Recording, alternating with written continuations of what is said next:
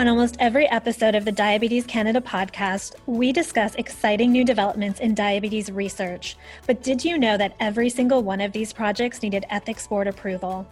I'm Krista Lamb, and today I'm talking to Dr. Elizabeth Stephenson about what research ethics are and why they're important to those living with diabetes. Dr. Stephenson is a professor of pediatrics at the University of Toronto and section head of cardiac electrophysiology at the Hospital for Sick Children. She's been a member of the SickKids Research Ethics Board since 2007 and chair of the board since 2015. Welcome, Dr. Stephenson. Thanks very much. It's great to be here. So to start, I wanted to get you to explain what research ethics is, because I don't think everybody listening is going to understand that term. Absolutely. So research ethics is a field of ethics that looks at the legal and ethical issues that exist within human subjects research. It evolved out of a long history, unfortunately, of ethical violations in medical research, starting all the way back with yellow fever research in the 1700s and evolving through the war crimes atrocities of World War II. We now have a formal process in Canada and also around the world where all human subjects research projects are evaluated by the ethics board prior to being allowed to move forward to make sure that all of the participants are protected and the research is being done in the most ethical way possible. I often hear people who are involved with diabetes research, particularly patient partners, people that are patients involved in research, and they don't always understand what the REB does. So they'll hear a researcher talking about, they have to get research ethics board approval if they want to make a change, things like that. So they sort of start to see it as almost a barrier. And I think that's partly because they just don't understand the purpose. So why is it so important to have research ethics board approval and the research ethics board involved with research projects? I think that the main reason that it becomes critical is it's very easy for the people who are actually doing the research or funding the research to get very caught up in their scientific goals, which is fantastic, but somebody needs to be looking out for the individuals who are participating in the research. So it's important to make sure that you have an impartial body, such as a research ethics board, that examines the research and makes sure that it's being done in the way that maximizes the benefits and minimizes the risks for all of the participants. And you do research at a children's hospital, and I'm thinking that must be a very different process than working with adults. So how is it different when you're looking at children and that population? With kids, they're often, particularly the youngest kids, not able to make their own sophisticated decisions about whether or not they want to participate in research.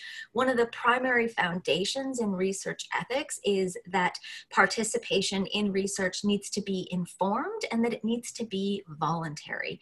And so in order to do that, for kids, you often end up working with substitute decision makers, most often a parent or guardian. And so when we look to communicate about research studies, we're not actually often communicating with the participant, which is the child, but with the family. And we need to engage that entire family to make sure that they are informed. We also accept a lower level of risk than we accept for an adult.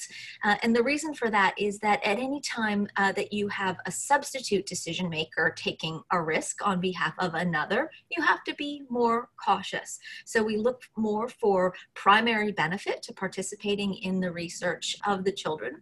And we also look very carefully at the issue of capacity. So capacity is whether or not an individual is actually in a position to make that decision for themselves. I like to use the example of choosing ice cream flavors.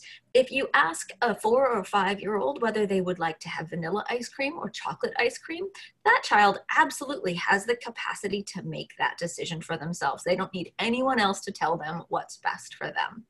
On the other hand, flip over to our world of complicated medical research, and you're asking a child whether or not they want to participate in a new experimental drug therapy that might actually benefit them for a hard-to-treat disease that they're managing. That's not a decision that most 4 or 5-year-olds can make. Move into the teenage years, there are absolutely some 16 and 17-year-olds who will be capable of making those complex decisions. And there will be 16 and 17-year-olds who are not. We're very lucky to be operating in Ontario, where there is no age of medical consent. There's not an absolute cutoff that says above this age, you make your own decisions. Below this age, someone's going to make them for you. And that's great because it means that we have the opportunity to individualize for every child whether or not that child is capable of making that decision. If there is a substitute decision maker consenting, we still have to respect the wishes of the child in the form of what's called assent. And this is the process of explaining to the child's best ability to understand what it means to participate in the research, what the risks and benefits are, and give them an opportunity to dissent, to say, I don't want to do that. And in trials where there's no therapeutic benefit, we need to respect those wishes. There are, of course, cases where the research itself offers potential benefit to the child, and that's much more complicated if a child dissents and leads to very long conversations and hopefully education of the child as to why often the doctors and the parents feel it's in their best interest. Is that similar to when we see on the news when a child has a rare form of cancer or something where there isn't a treatment, but there is perhaps a treatment available in the research phase that could benefit them? Are those the sort of examples that we'd be speaking about with that? Absolutely, absolutely. When you have a difficult to treat disease where there is no sort of what we would call standard of care that we expect to give them a really good outcome, but there is a new drug in the pipeline, that's the way we get that drug to that child. But it needs to be done in a way that everyone understands. We don't know if it's going to work. We need to look at the risks and the benefits. And as long as everyone understands that and is informed about the process, it can be done in a very ethical manner. And that benefits potentially that child as well as other children later on who may have the same diagnosis. One of the reasons I wanted to talk to you today is because we often hear from parents who have children with type 1 diabetes, and they're really disappointed that their child isn't eligible or able to be in a research study. And so they often wonder, why are these barriers? Can you talk a little about why that is? Absolutely. So the first thing I'd say is that we do talk about trials that offer new therapies with a great deal of hope. And parents hear that and they think, okay, diabetes is an important diagnosis. It's a chronic condition. What can I do? What can I do to improve my child's outcome in life? And they know that the standard of care, although fantastic, is still not perfect. There isn't a cure. And so, knowing this, they're looking for anything else they can do of benefit. And there is a hope that research will offer that. This is something that we actually talk a lot about in research ethics. It's called therapeutic misconception. And that's the assumption that if you're involved in research, you will benefit. Where in fact, if the research is equitable, it should have what's called equipoise, which means there's an equal chance of the drug working or not working. Because if we already think scientifically that it works, we should just be using it and not studying it. And so it's very important for parents to recognize that being in research doesn't necessarily offer them access to new therapies, although sometimes absolutely it can. And these are the questions that parents should be asking when they're given the opportunity to participate in research. What are the risks and what are the benefits? And it's the benefits to the child who's participating and also the benefits to society. There are lots of very low risk studies that we have going on that offer benefits that may not go directly to that child, but benefit knowledge in general, benefit the diabetes community, and benefit science in general, which advances all of society. So those are all the questions that we want parents to ask as they really get themselves informed about exactly what participating in this research might mean.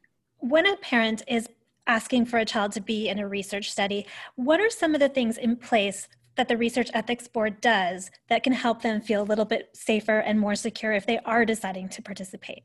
That's a great question. So we do a very careful overview of exactly what the study looks like, what's going to be involved, what's being asked of the participants. Kids and sometimes also parents have a role to play in these projects. We look at the details of the scientific protocol to make sure that it is scientifically sound and being executed in the safest way possible.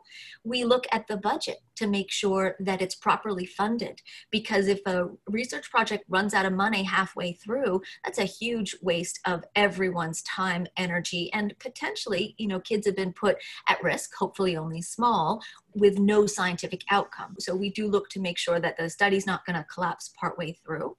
We look for potential conflicts of interest. So, for example, if a study is being funded by a pharmaceutical company, we want to make sure that the people making the moment-to-moment decisions about protecting the safety of the participants aren't going to be overly influenced by the potential profit that the drug might see in the long run. Lots of other issues as well, but those are some of the major things that we examine. And so those are all really important. And one of the things that I found that was really interesting with your work is that research ethics goes far beyond just what you think of as traditional medicine. You recently had a paper in Nature Medicine talking about research ethics and artificial intelligence, which I think people often don't realize that as these new technologies come into play, we have to be thinking about the ethics behind the science and the research. Why do you think that's so important? I think that, when we look at the field of research ethics as a whole, it is not just limited to medical research, but it's in fact has oversight of all research on human subjects. So sociologists, when they do their projects, they also need to get approval, typically from a university research ethics board. And, AI is this exciting new science that potentially adds a tremendous amount of capacity to medical decision making.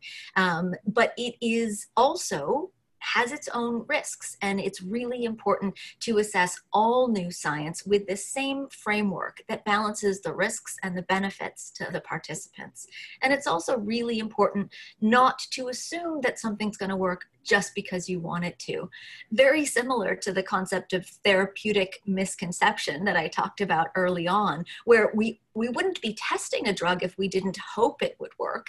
And the people who are behind it are actually really hoping it will work because they're invested in that drug, right? They're pushing really hard with great intentions. They want to bring new therapies.